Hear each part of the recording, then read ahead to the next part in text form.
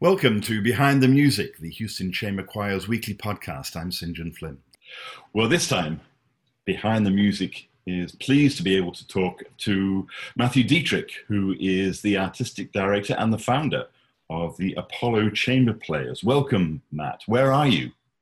Great to see you, St. John. I am at my home here in Houston in the Med Center area, and it's a beautiful but hot day. How are you doing? I'm good, thank you. And you and your wife and your son, everybody is safe and sound and well? We're making do and trying to stay as busy as we possibly can with the Zoom and just having some nice family time. It's interesting with a 2.5-year-old being quarantined for a while, but it's been great spending a lot of time with him. Tell us about the times that Apollo has collaborated with the Houston Chamber Choir.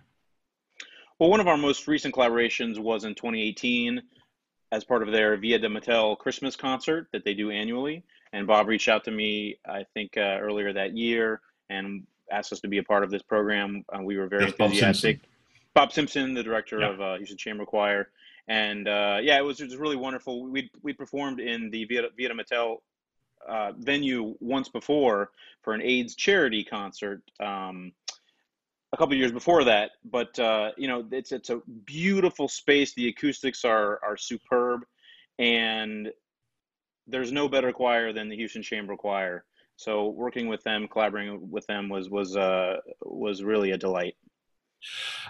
And I guess not everybody would know that the Apollo Chamber Players is a string quartet. Our core is a string quartet, yes. Yes. However, we do a lot of collaborations with other instrumentalists and singers and Chitravina players and a multitude of traditional instruments from around the world. We try to really connect our communities and cultures through our programming in that fashion. And actually, a number of times in the past 5, 6, 7 years, we've collaborated with usually a single member of the Houston Chamber Choir for one of our programs, either at Match or Zilkha Hall or other venues. So it's been a delight to collaborate with this wonderful organization. And as you said, the Villa de Mattel, the chapel there is just a spectacular venue, isn't it? Acoustically, it's one of the best venues in Houston, especially for strings and for the voice. I think it's really hard to beat in that respect. And so the combination of the two is just a wonderful aesthetic and very. I think everyone enjoys. Also, the architecture of the building too adds a lot to the performance as well. It was Christmas 2018 that you performed at the Villa with the Houston Chamber Choir. Do you remember what you played? We played Corelli's Christmas Concerto, a chamber version, and actually we also performed a work with one of the singers. It was something we commissioned by a Houston composer named Mark Buller, and this is something that we included on one of our first holiday concerts that we featured a number of commissions inspired by Christmas and holiday traditions. And then we did a couple of other shorter works with the choir, and it was a really fun collaboration. We were out front in front of the choir, and just the kind of the sound that you're in that situation with this these wonderful singers behind you. Again, it's just really it's almost unbeatable. Yeah, it really is something very special. One of the things I think that distinguishes the Apollo Chamber Players from many other string quartets is that you are tied very closely into not just classical music, but also folk traditions as well. Yes, that's correct. And a lot of this comes from, my upbringing. I grew up in York, Pennsylvania. My father was a minister. He also played the guitar and banjo and harmonica and mountain dulcimer and lots of folk instruments. My mom was a classical musician, and she taught my two younger brothers and I violin. We started when we were 3 years old. So we grew up, and my family did programs. We did programs of hymn tunes and folk and fiddle tunes, and we combined them with works by Bach and Mozart.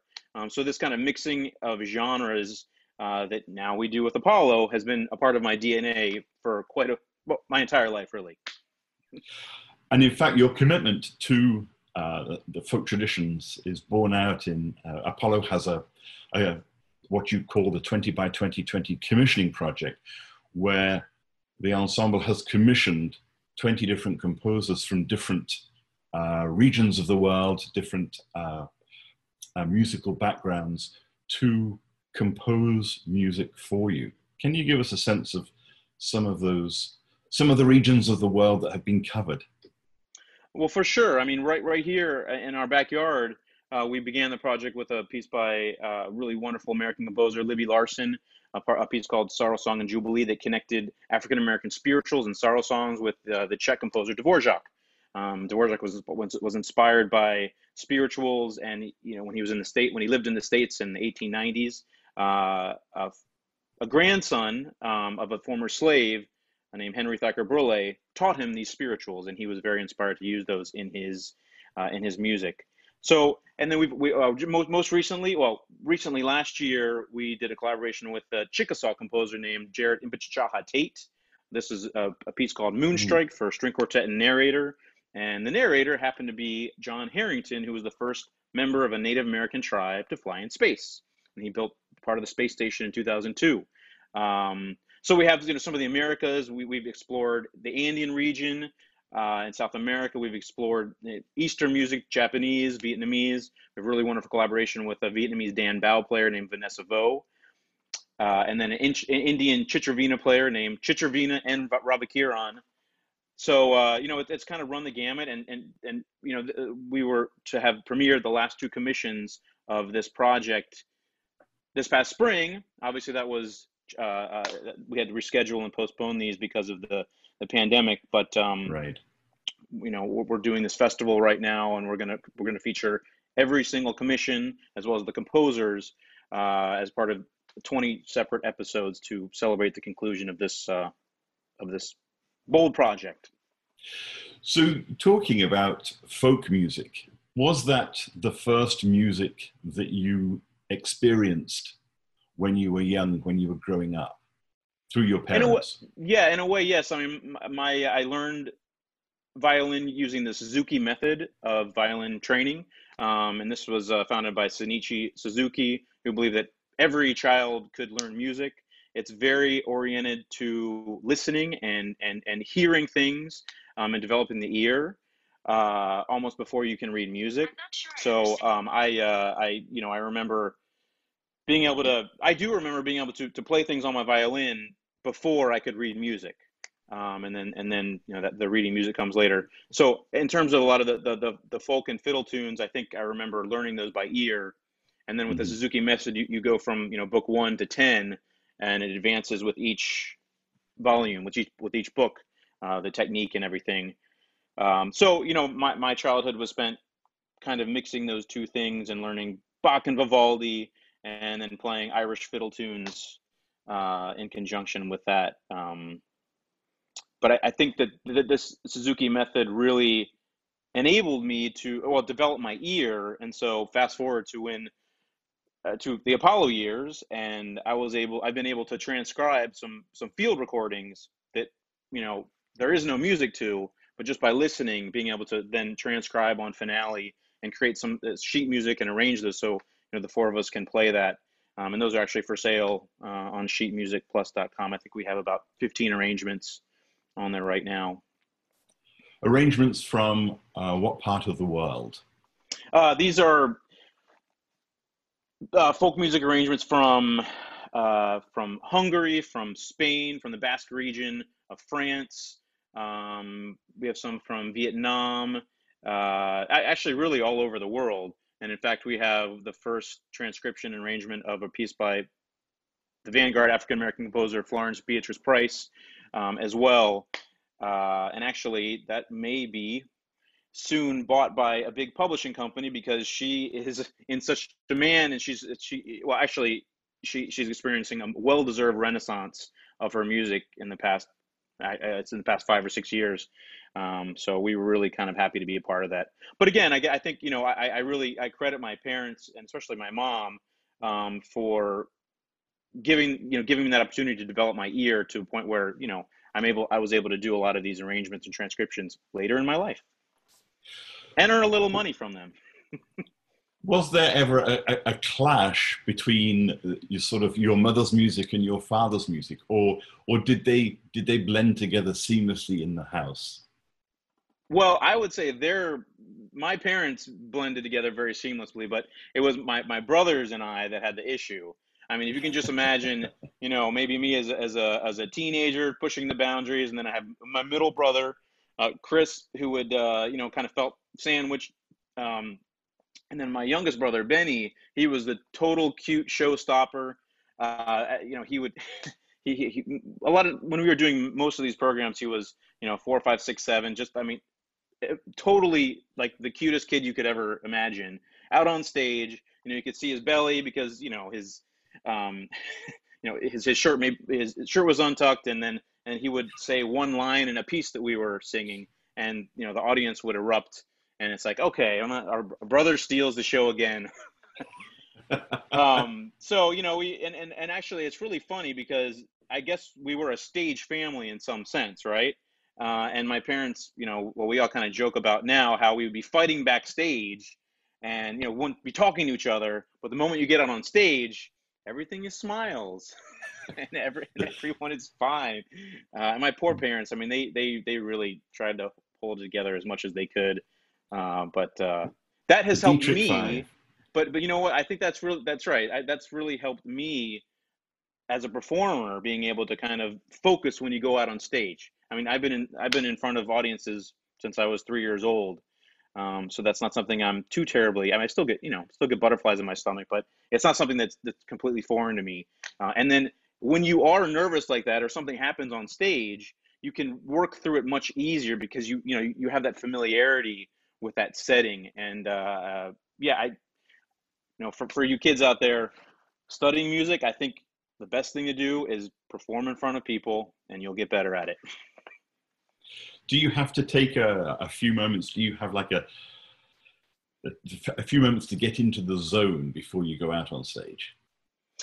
Sometimes, yeah. I mean, I think that we perform enough now that we all kind of get in our zones, and then, I'm kind of the mindset that I need to calm myself down usually instead of rev myself up, because I'll usually have that adrenaline going.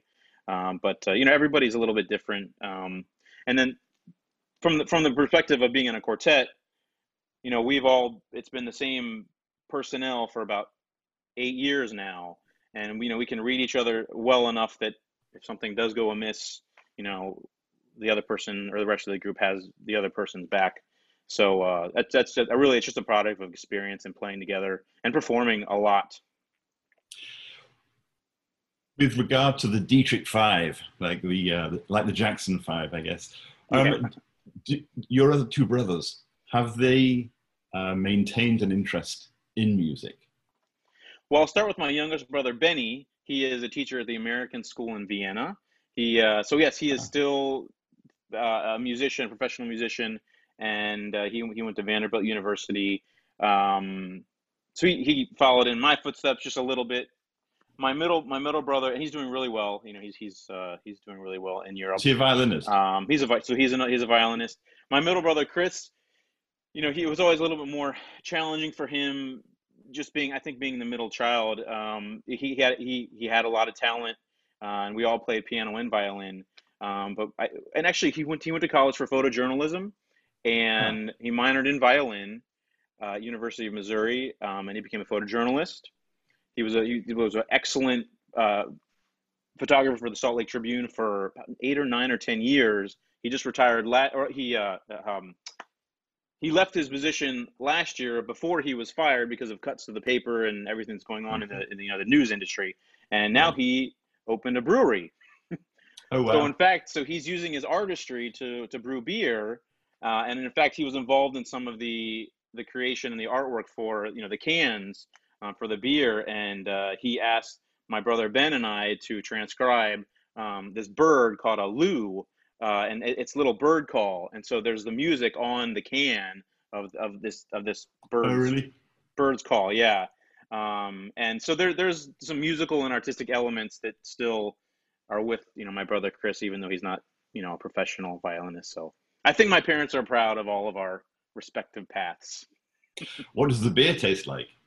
The beer is delicious. He was always doing this on the side since he was in college, and I think he definitely put in his 10,000 hours, and they're doing very well, especially now in the pandemic because people are imbibing.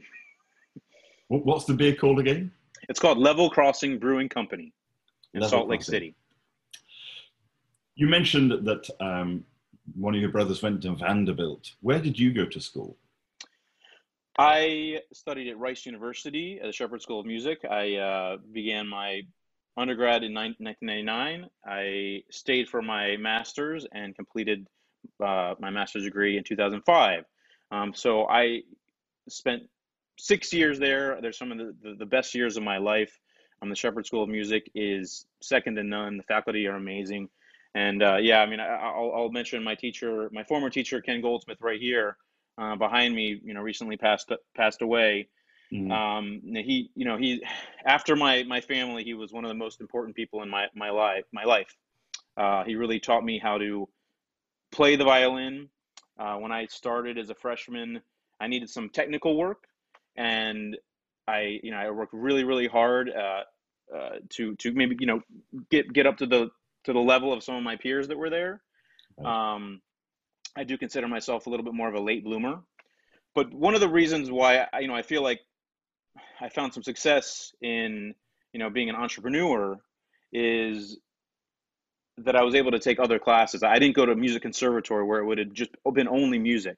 I had such great teachers and Mm-hmm. professors outside of the music school, and I took advantage of that. I took philosophy, I took sociology, I took environmental classes, an acoustics class that mixed with some physics students. So especially with Ken Goldsmith's passing recently, I've just been thinking how fortunate it was for me to go to this school. I was a Pennsylvania boy from a small town. Um, I didn't even really know where Texas was on a map until I started auditioning for schools and Mm-hmm. conservatories. And my teacher in Pennsylvania had known Ken from I think a conference years back, and helped me make that connection. But that really is a formative experience of my life attending Rice and staying in Houston.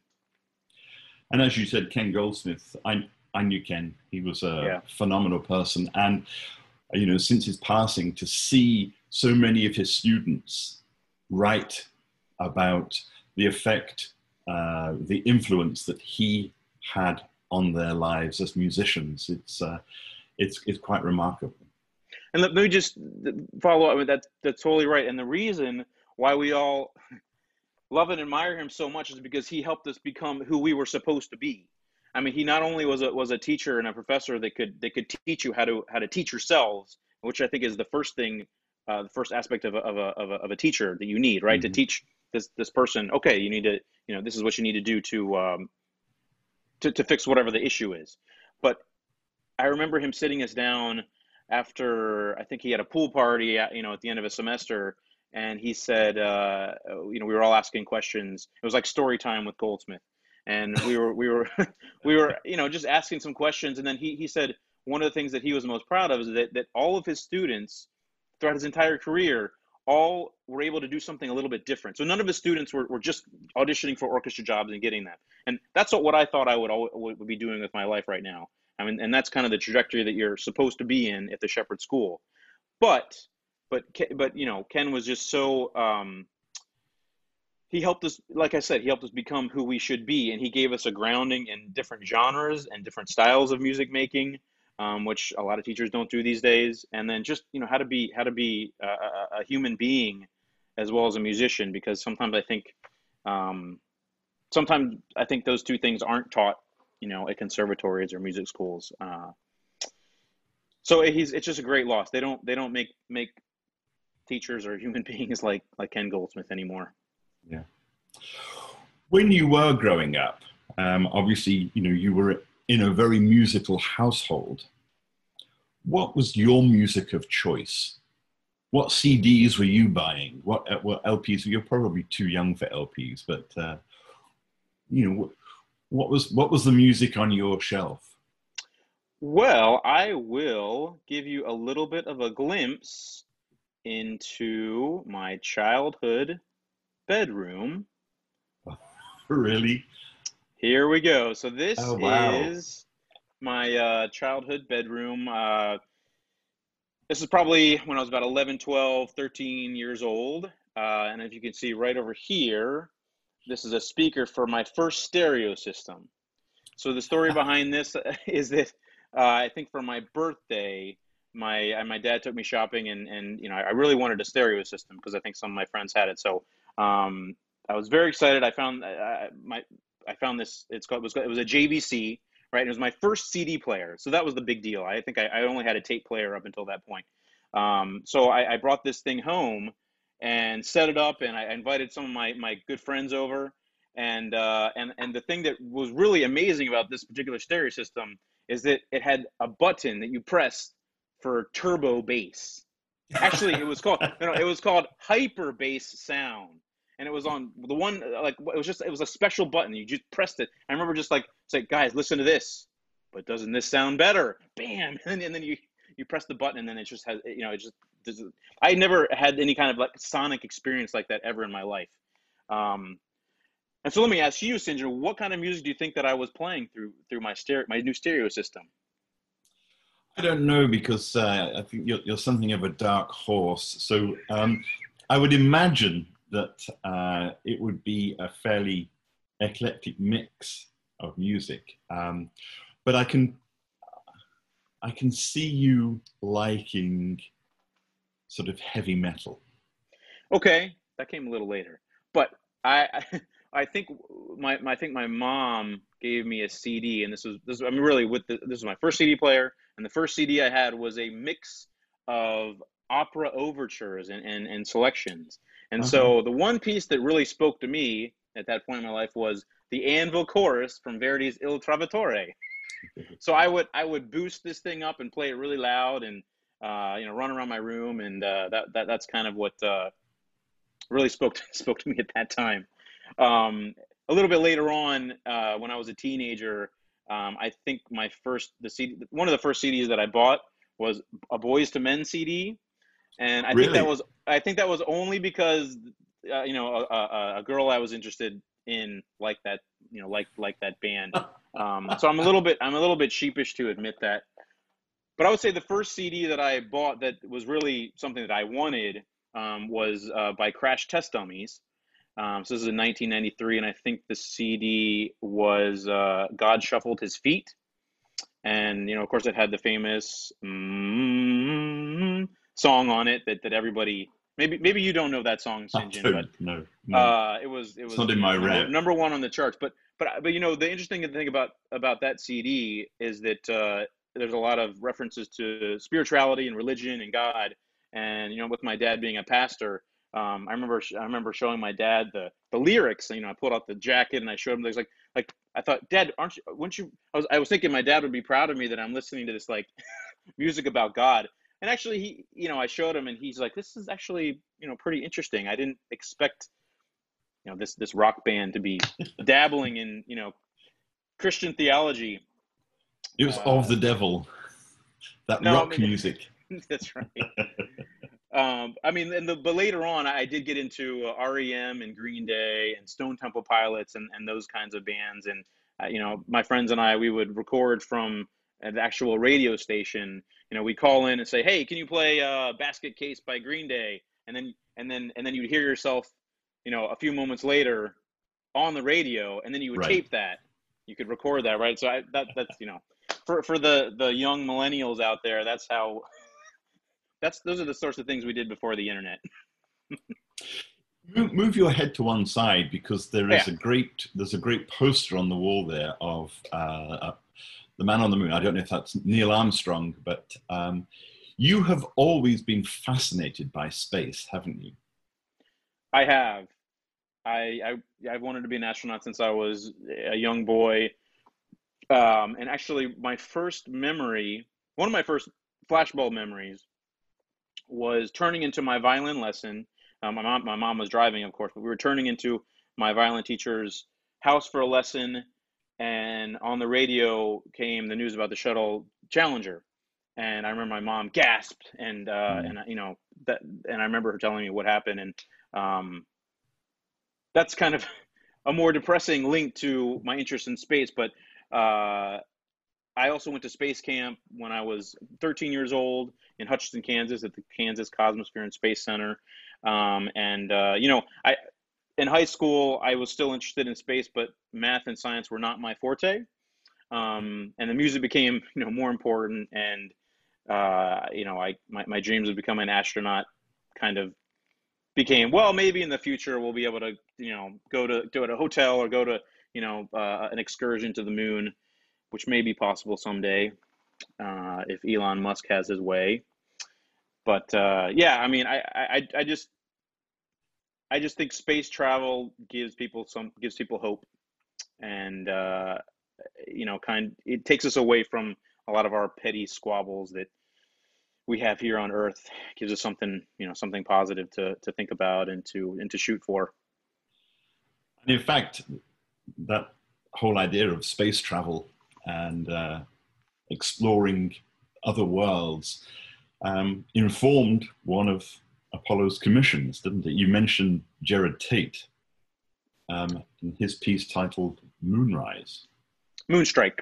Moonstrike. Moonstrike, yeah, and this is a commission that's based on American Indian moon legends to commemorate the 50th anniversary of the Apollo 11 lunar landing, which was just last year in 2019.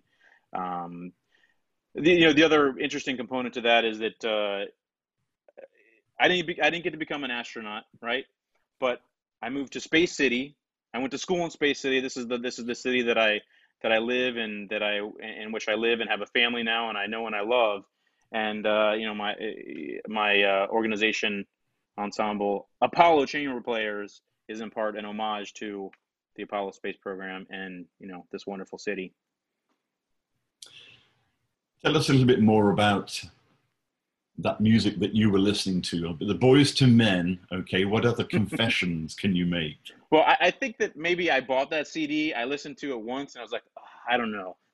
I think that went on the shelf pretty quickly. But yeah, later in college, I really fell in love with Radiohead and Pink Floyd, King Crimson, a lot of more experimental progressive rock groups, and those really spoke to me, especially in my 20s. And I still listen to a lot of the same bands today. As far as my favorite classical artist, one of my favorite violinists that's alive right now is named Giuliano Carmignola. And again, I think I became fascinated with his music in college and sort of afterwards. But he's an Italian Baroque violinist, but he plays classical music, and but he is one of the most dynamic and explosive virtuoso violinists I have ever heard in my life. And I can listen to his music all the time. His personality comes out crystal clear in everything that he does, and it's fabulous playing. Do you still have any of those CDs that I can see Well, there? Do you still have any of them at home? so yes, I think so. So this room was my room until I was about 16 years old, and my two younger brothers were sharing a room right on, they shared a wall with this room. But as you can imagine, two teenagers sharing a room doesn't work very well. And then me as a 16, 17-year-old, and then my parents were just, across the hall, and we were all using the same bathroom. So after a couple of incidents, my parents said, "That's it. You're going to go live in the basement, Matt." And so they actually remodeled a section of our basement to the room that I spent the last couple of years of high school before I left for college in. And then so my brother Ben moved into this room, and that kind of became his little lair for a while. So some of my books and things are still at home in my room, and my parents keep threatening to throw them out, but I'm like, just wait, Yes. I'll get them sometime. Yeah. This my background here is actually something from my past. It's a virtual background, but that's the library in the house that I lived in Atlanta before I moved to Houston, and moved into the house, and it was a brand new house, and we had the shelves built so that I had somewhere for my books, and it's I I'm love I looking love looking seeing I love seeing the walls that are bookshelves. I think that floor to ceiling, it's just yeah, such a great. Yeah, but it's amazing. I look at some of the photographs that are on the shelves, and remind me of my past, and you right, know right. important times in my life, and I can even tell just from the spine what some of those books are. And I remember they were books that I bought to read, or they were books that I bought for class when I was in graduate school studying literature. So it's sort of like a history, It's a a it's a snapshot. time capsule. Yeah, It's a yeah. time capsule, and I think I hope that books are not lost. In the in new generations. I mean, I think there is something about holding a physical book and going back to it and having kind of the smell and the texture and the experience of something physical rather than on a screen. And I just hope that that's not something that totally goes by the wayside.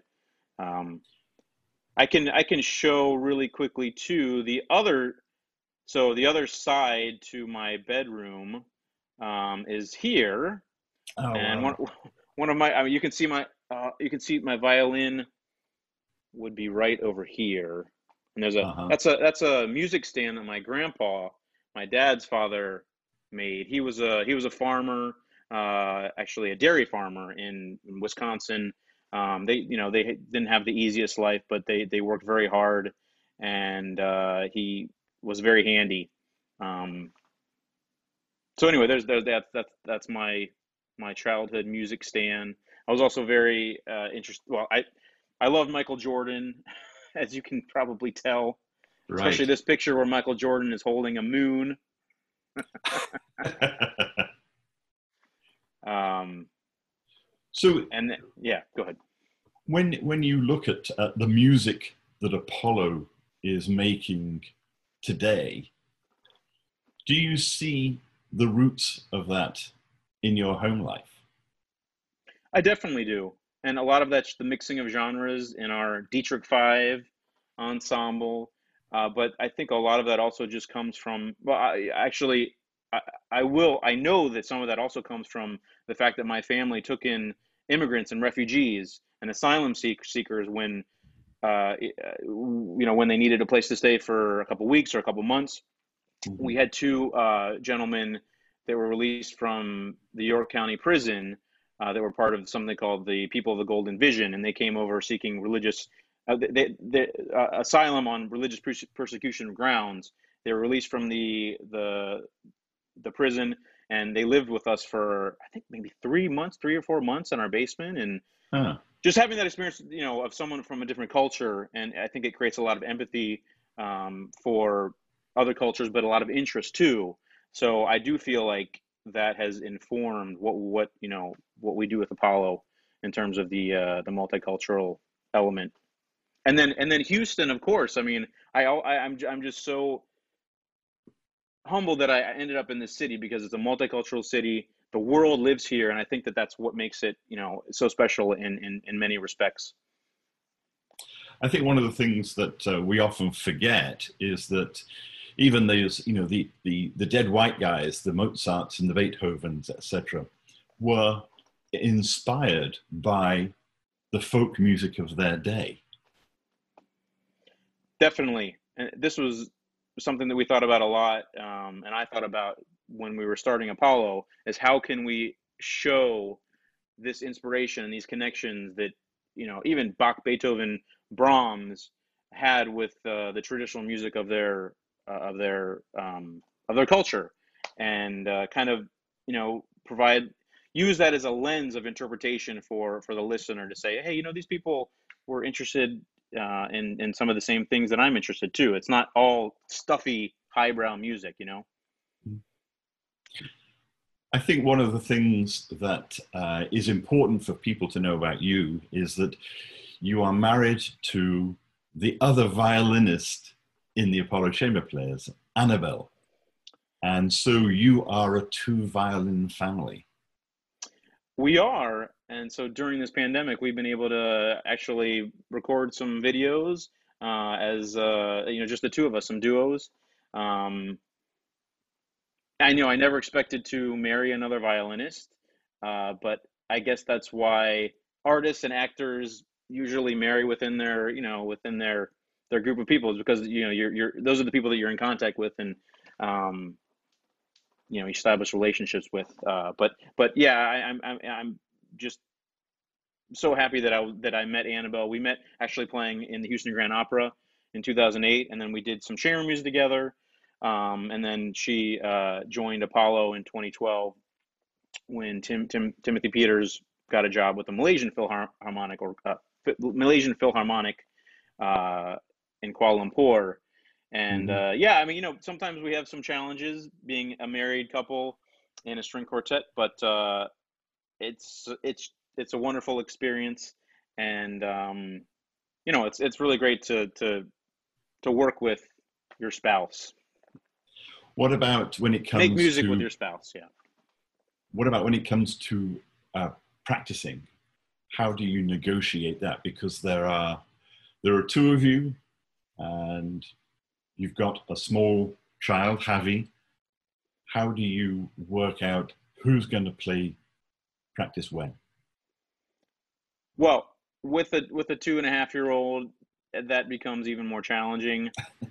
Actually, well, let me take that back. Things have gotten a little bit easier now that we can put Javi in front of a TV and have him watch Elmo's World or the Lorax or some other child-friendly video.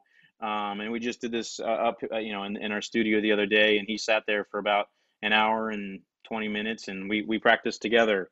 So we're able to do that a little bit more than we did when he was, an infant. Right. But actually, a lot of the times when we practice is when we put him to bed, and maybe I'll practice upstairs and she'll practice downstairs. So yeah, it works. Does does he have any musical inclinations at this point? We're trying to figure out what those inclinations may be and kind of lead him in that direction. He's been going to these wonderful classes through the Prelude Music Foundation, which is founded by Jonathan Godfrey and Anna Godfrey. And I mean, he can basically sing at pitch now. He'll Oh, sing songs, and he knows all of the Spanish songs, which are part of Cante Bala. This is another version of this Prelude music program. I mean, he'll sing. He knows all the words, even though he doesn't. He's learning English and Spanish, so even though he doesn't have the vocabulary, he can sing these songs, and I think it's really amazing for us to see, just from him being exposed to us playing into these classes uh, in the first couple of years of his life, how much that's had an effect on his development. So I'm not sure, we're not going to push one instrument or another on him. I mean, it right. would be nice if he learned violin because we know how to teach that. Um, but there are some possible perilous situations involved in trying to teach your kid the same instrument. But yeah, we'll see how he develops. And you're raising him bilingual because Annabelle is from Mexico. So um, her first language is Spanish and yours is English. That's right. She's from Puebla, near Mexico City, and yeah, it's been really great for Javi to have a lot of contact with his family there, and Unfortunately, he knows more Spanish than I do now, which is kind of amazing. He'll tell me something in Spanish or ask me something in Spanish, and if I don't understand it, he'll translate it into English. And it's really kind of amazing. I mean, he's 2.5 years old, and I took German and Latin when I was in high school and college, and it's just so difficult. I've been listening to some Spanish tapes and trying to learn Spanish, but it's just so difficult when you're older. uh, but I would love for a gift for my son is to be proficient in both languages. Yeah, it's a real gift, I think, to have that bilingualism. Let's talk about Apollo, and you are getting to the end of the 20 by 2020 commissioning project. What dreams and aspirations do you still have for the Apollo Chamber Players? That's a great question, and one which many people have been asking us. I think that after this, commissioning new music inspired by multiculturalism and folk music elements will still be a part of what we do. That will always be a part of what we do. But a lot of the relationships that we've made with composers and artists, and for instance, the Houston Ballet Dancers, we collaborate often with, and Houston Chamber Choir members. A lot of these relationships that we have cultivated over the course of the project, it just gives us such a wide palette from which to program in the future. So we're probably not going to do anything large scale like 20 by 2020 right now or in the next year or two. Mm-hmm. But commissioning will always be a very important part of what Apollo does. And also, we will be announcing officially sometime soon a project to perform in all of the Harris County public libraries. I'm not quite sure how that's going to go during the pandemic, but that's something that I think is important to really reach into the community and perform, engage as much as we can. Well, Matt, we really appreciate you taking the time to talk about your musical life and share some secrets of what was in your 12-year-old bedroom. And best wishes to you, best wishes to the Apollo Chamber Players. Thank you for collaborating and continuing to collaborate with the Houston Chamber Choir. We all appreciate it very much. Thank you. Thank you so much, St. John. And thank you also to all of the patrons and sponsors of the Houston Chamber Choir. We couldn't do what we do without your support. And thank you to you for watching, and join us again next time. I'm St. John Flynn. Thank you. Houston Chamber Choirs with One Accord is your one-stop shop to choral joy. Help us to continue our mission to grow the esteem and appreciation of choral music by sharing, reviewing, and subscribing to our content. Visit us at HoustonChamberChoir.org.